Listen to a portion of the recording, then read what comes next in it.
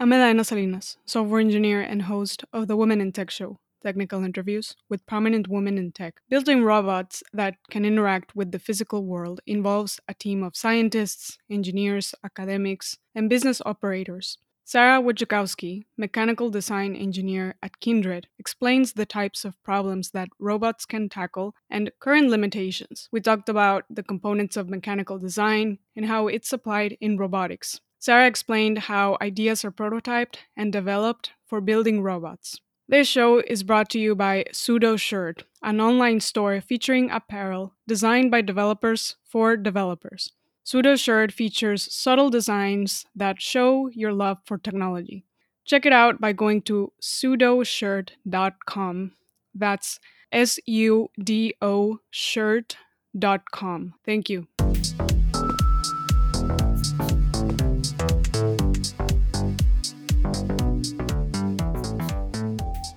Sara Wojciechowski, mechanical design engineer at Kindred AI, is joining us today. Sara, welcome to the show. Thanks. Thanks for having me. You work at Kindred AI doing mechanical design and engineering. First, I want to understand, what is Kindred doing? Gotcha. So Kindred is an AI and robotics company. We build human-like intelligence into machines. We provide robotics as a service, so we're supplying companies with machines with no upfront capital costs, and we basically charge them per intelligent action. What that all means in terms of our current product called Sort is we provide e-commerce retailers like Gap a sorting service. We use various AI algorithms to evaluate unstructured environments, basically planning motion to pick items from one location, physically manipulate them, and place them into an area where they can be sent out for shipping and delivery. And is this set up kind of like in a warehouse or something? Yes. So our robots operate in these fulfillment warehouses. So just to give you an idea of what our product looks like is traditionally the warehouses have these, what the industry calls a put wall. It's basically a wall of cubbies, little kind of shelves where, say, if you order a t-shirt and a pair of pants, your order goes into one of these cubbies before it gets packed out. So if you take that and kind of imagine a giant circle, it's about 10 feet across, stick an arm in the middle of it, that's what our system is we sort from the middle where we get all of these items inducted through various methods. Some of our customers use conveyors, others dump totes in, just kind of chaotic mess of items, and then we sort them back out into their individual orders into these cubbies. Can you give some examples of objects that are being grabbed and sorted? Absolutely. So our customers right now are retailers, so it's kind of clothing in what we call poly bags, which is just clothes in plastic bags, shoe boxes, lunch boxes, kind of just anything that you would buy. I mean, Gap is one of our major customers. Anything that you buy from Gap, we have to sort. Earlier, you mentioned that this company, Kindred, is doing two main things, artificial intelligence and robotics. You're focused on mechanical design and engineering. Can you explain what mechanical design consists of? Sure. So just to kind of, I guess, give you a top-down view of our company, maybe that will help explain. We have our engineering team, which consists of our kind of AI research division, our software team, and what we call our robotics team, which is then split out from there to our robotics software team and our hardware team. I'm on the hardware side of things. So our software team handles the integrations to systems, the workflow, how items get from one place to another. The robotic software is the physical motion of that. So they help control the arm, they control our barcode scanners, kind of any peripheral that we have on our system.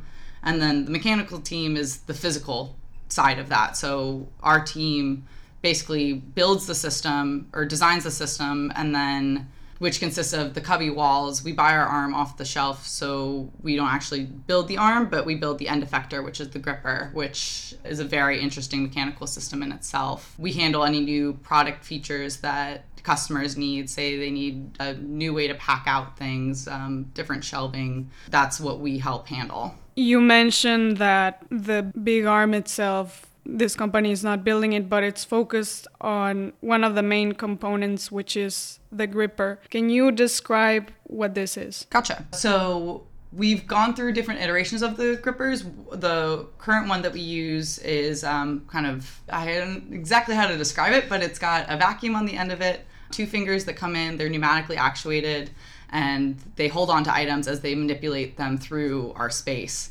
So the gripper is kind of, if you imagine your hand, that's what it is we're trying to create something that can pick a variety of objects. That's our current gripper, and then a huge kind of R&D development side of what we do is how do we make that better? What are different ways to grasp things mechanically? What's the best methods to do that? Exactly. I want to talk a little bit more about that. You've worked on the redesign of an existing gripper. What is the motivation for doing a redesign? The motivation for doing a redesign is to kind of meet our specifications better. So we had an existing gripper in the field and we wanted to improve on it for our customers. So we kind of had our team identify where we could see the most improvement. For us, it's kind of our main metrics are we obviously want to be fast and quick in sorting. We also want to be accurate in sorting. So you want to make sure like you're not obscuring the barcode when you pick things so that it can be scanned.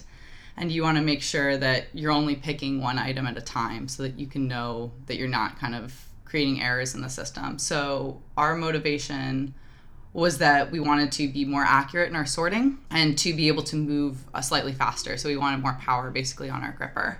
So the vacuum helps us singulate, helps us pick only one item, and then the pneumatically actuated fingers are a little bit stronger than our previous gripper. So we can move kind of at faster speeds without dropping items. Can you talk about the workflow for working on this redesign? For example, it sounds like at the beginning it starts off with gathering some metrics and doing tests and things like that. Is that correct? Yeah. So I guess I can kind of break it down into 5 steps maybe. There's, first off, you need to start and identify your problem. That can either be finding a market need or, again, with us, it was based on our metrics. From there, you do kind of market research, see how other people are solving that problem, or even if there's not an existing solution to your problem. And then you define specifications. So for us, we're looking at our customer's item set and saying we need to pick up this weight of an object. Their largest object is this size. So obviously we need to kind of fit those specifications. The third step is then you take those and you brainstorm. So you get everyone in a room and try and figure out different solutions. Some are crazy out there solutions that aren't possible, and some are kind of minor tweaks that you can make to your existing product. From there, you take that, you plan your path forward, and you go and you prototype. Probably a few months ago, we just spent hours a day just trying to grasp different items with different mechanisms that we had made. They're all kind of this kid science-y project looking things, but eventually we determined that's the method that we want to use. Let's make this ready for production. Let's make it more robust. And then from there, we test on items in-house. We run it through cycle testing, make sure it will take impacts from the chaotic environment that we have. And from there, once we meet our specifications, once we're ready to go, then we deploy it to our kind of fleet of robots. What are some good materials that can be used for making prototypes like these in robotics? The easiest one to use is we have a bunch of 3D printers downstairs. They're probably the fastest for prototyping things quickly. They're super easy to use, so we use 3D printers a lot for our prototyping of plastics and polymers and things that don't need to necessarily be that strong. Obviously, when you're dealing with chaotic environments, sometimes your gripper takes impact, so you need a strong gripper. And from there, we'll just do quick turn metal pieces. So your water jetting things, you can machine little parts. Yeah, those are generally your kind of starting points. And then from there, when you're talking about more mass manufacturing of things, you move into different ways of creating either injection molding or casting for larger quantities. I see. And 3D printers have become more accessible and they give us an idea of how to manufacture something and we can just do it quickly. Do you know what could have been used if these 3D printers were not very accessible, how people were doing it before? It definitely was more of a design process before, as far as I understand it. I definitely grew up learning in an age of 3D printers, which has been great for me.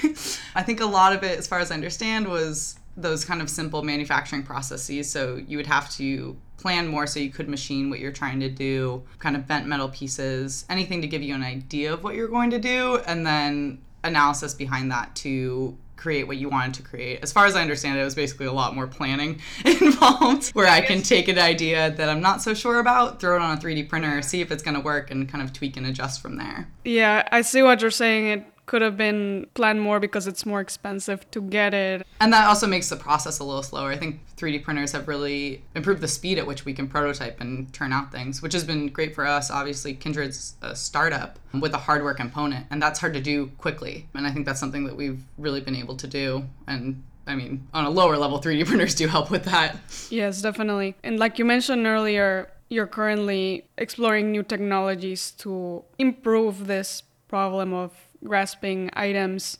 In general, what are some of the challenges robots face when it comes to grasping items? So just to give you an idea, we're in this kind of new space. Traditional robotics is automation. And what I was saying before, when you're kind of defining your specifications for things, they're very narrow. You have a very specific item that you're trying to pick, very specific path that it needs to go from place A to place B.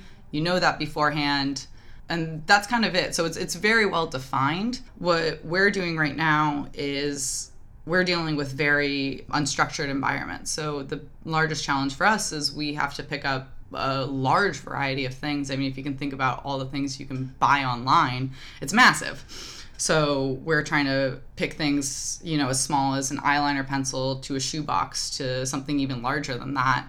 And if we want to do it all with one system, we have to create the solution that can do all of those things. So that's, I think, is our biggest challenge, is working with kind of these undefined requirements and planning for things that we don't necessarily know until we try it out. I see. And just taking a step back to your time at Kindred, initially you started as a pilot on the operations team. Can you explain what the operations team consists of? Sure. So our operations team kind of helps us run everything. Specifically, what our pilots do is we obviously have our AI algorithms, but again, it's a chaotic, dynamic, unstructured environment, so it's constantly changing, and the robots, as much as they can learn, are going to see situations they've never seen before, and that's when the pilots jump in. They kind of give it the extra help that it needs and allow the robot to learn from that experience so the next time it can move forward. Is this a more close collaboration with the software side of the robot? I would say so. They have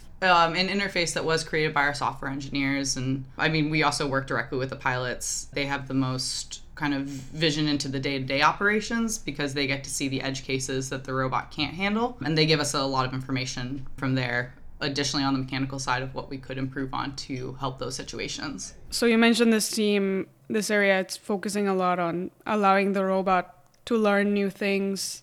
Throughout your exposure to robotics and mechanical engineering, in general, what types of tasks are robots very good at? In general, robots are extremely good at repetitive tasks, defined tasks. Again, the traditional automation going from point A to point B, picking up something that you know exactly the orientation you're going to get it in and manipulating it through the space and doing what you need to do. So robots are very good at that. Obviously, they can work 24/7, and that's what we've seen them traditionally used for. What about the things that they're currently not so good at, that for us humans are super easy things to do? They are not so good at new things they haven't seen before. So that's, again, where our kind of AI and our RL team come in, is they help these robots to learn. So, for instance, if you're trying to define, say, the best way to present the barcode to a barcode scanner, the fastest way, we can try and define that through testing. The RL team can do that by teaching the robot, and it can teach itself to create the best method. And in the area of grasping objects, which is what we were talking about earlier, what I can imagine is with maybe recognizing pieces of clothing, if they're folded a certain way or in a certain position, maybe it doesn't know what they are, but I don't really know. I just think it's a challenge to how the object can be perceived depending on the state of the object. Definitely. There's, we get everything from winter coats to kind of small swimsuits. It's a completely different environment every time as well. We've even run tests where just based on how you dump something in, the environment changes. So even though it's the same items, they're presented differently. We've done some experiments on how can you identify the barcodes, again, making sure that you're not obscuring them when you go to scan an item. So that's where kind of the machine vision and everything comes in, is identifying those objects as well as you can to give yourself the best grasp candidates. And then from there, plan the motion to pick those up. Yeah, back in college when I took a robotics class, I remember this example that it's so easy for humans to do, which it involves cleaning a hotel room, just folding the sheets and that kind of stuff. And for the robot, it's like super hard to do that kind of work. Yeah, especially if, the towel's not presented to the same way every time. Say it's on the floor versus on the bed versus hung up. How do you deal with how you're getting those initially? Exactly. But I think we'll get there at some point in several years. Yeah, I hope so. Let's talk about the design process in just to get a general overview of what it involves. What are the components of creating a mechanical design? Where do you begin? You begin, again, by identifying a problem, identifying a need.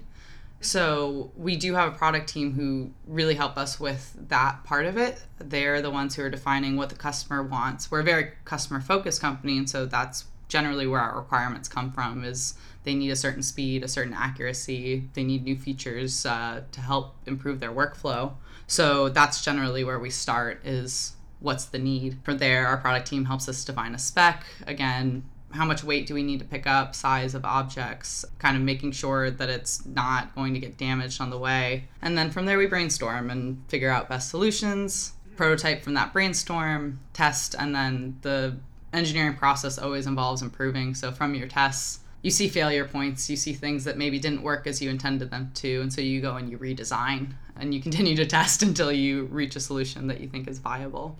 What about the tooling and technologies that you use? Earlier we talked about 3D printers, but do you also in the process just use pencil and then move to a computer software for designing? Yeah. So generally those brainstorming sessions do involve us all kind of drawing on paper and whiteboards and all of that. Pretty bad drawings and pretty poor drawing myself. But we do use 3D software. So CAD, basically I'll 3D model something that I want to do, which is why the 3D printers are so great, is I can just upload that model to the printer and have it print immediately, versus if I'm trying to send it out to a machine shop somewhere, I then have to generate a drawing of some sort so that they can understand what I need to be made, so they understand my tolerance needs and all of that. So there's just kind of an extra step when I have to take something out of house. If I'm making it myself, I can just kind of cut it, mill it here, but that takes more time, so sometimes it's easier to send it to the machine shop around the corner.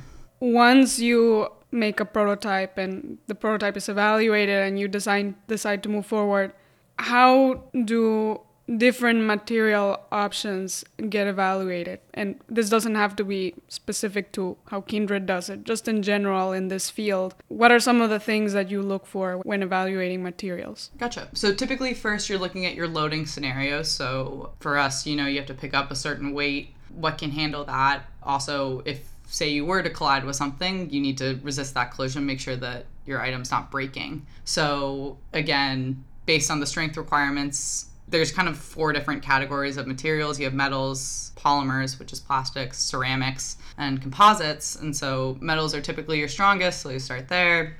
Things that you don't need to be as strong can be polymers, because generally plastics are cheaper. And so that's kind of how you make your decisions, is based on your specification requirements and then cost as well. I see. And in college, did you also focus in this area of mechanical design and mechanical engineering? Yeah. So I went to Tufts University in Boston. I majored in mechanical engineering, so this has been something I've been interested in a while. I grew up loving to kind of take things apart and put them back together. So when I got to college, that was what I wanted to study. So I took mechanical engineering, which starts off kind of the same as all the other engineers. You take chem and you physics and all of that. And then as you get older, you kind of focus more. So my senior year is when I really got into robotics. I took our advanced robotics course and absolutely loved it. So that's kind of why I decided to go this path. When I found Kindred, it sounded like exactly what I wanted to be doing. And I'm just a little curious, what were some of the things that you used to like taking apart? I used to be a camp counselor actually at a local museum, and we had a gadgets and gizmos camp that I ran. So I love Rube Goldberg machines.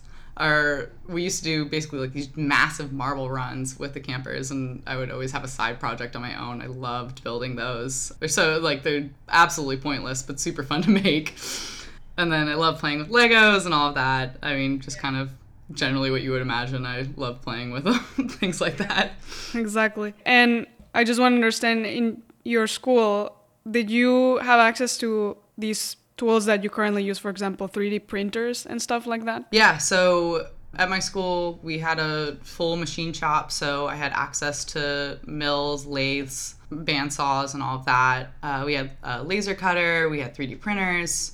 So, I mean, you're required to take a class in the machine shop. You have to learn how to use those tools. Mm-hmm. So I did that. And then, again, as you get older, you become a little more autonomous. You can use those tools on your own. I remember our senior year, I mean, basically all your classes are project-based. So all the mechanical engineers are in there as soon as they can be after classes are over, and you spend hours in the machine shop just trying to make things work. That sounds great. And in terms of software development, is this also a component of mechanical engineering and mechanical design? There's definitely a part of it. I would say day to day in my job, I don't use the software skills that I do have very often. A lot of it's for analysis.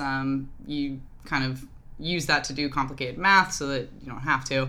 Kind of more simpler programs like MATLAB and stuff like that. Well versed in LabVIEW, which is a kind of instrumentation software. It's used in a lot of lab settings. So we do use that at a base level. Kind of before we drag our software team down our fun explorations, we need to be able to control the motors on our own. So we'll use simple softwares to do that, to make sure that we have a functioning product before we turn it over to them so they can integrate it into our software stack. Yes, and I'm actually curious about that interaction, because at the beginning you mentioned Kindred. There's sort of two main branches: software, which is about other types of systems used, and then the other branch is robotics, and in that one there's hardware and robotic software. How closely do they need to collaborate in the development of a prototype and a new design, the software team and the hardware team? Definitely very closely. We have our mechanical team and our robotic software team. I mean, we work right next to each other.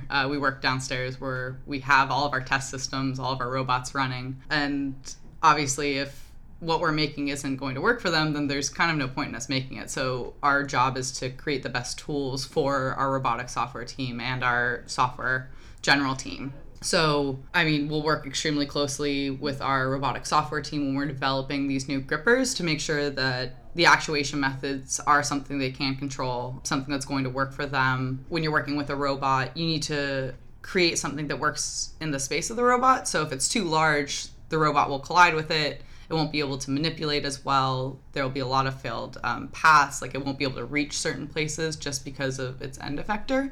So that's something we work closely with them, is the packaging and making sure it's small enough that they can do a range of things with it as they're planning their paths and all of that. Well, Sara, thank you for coming on the show. It's been great talking with you. Thank you so much. Thank you for talking to me today.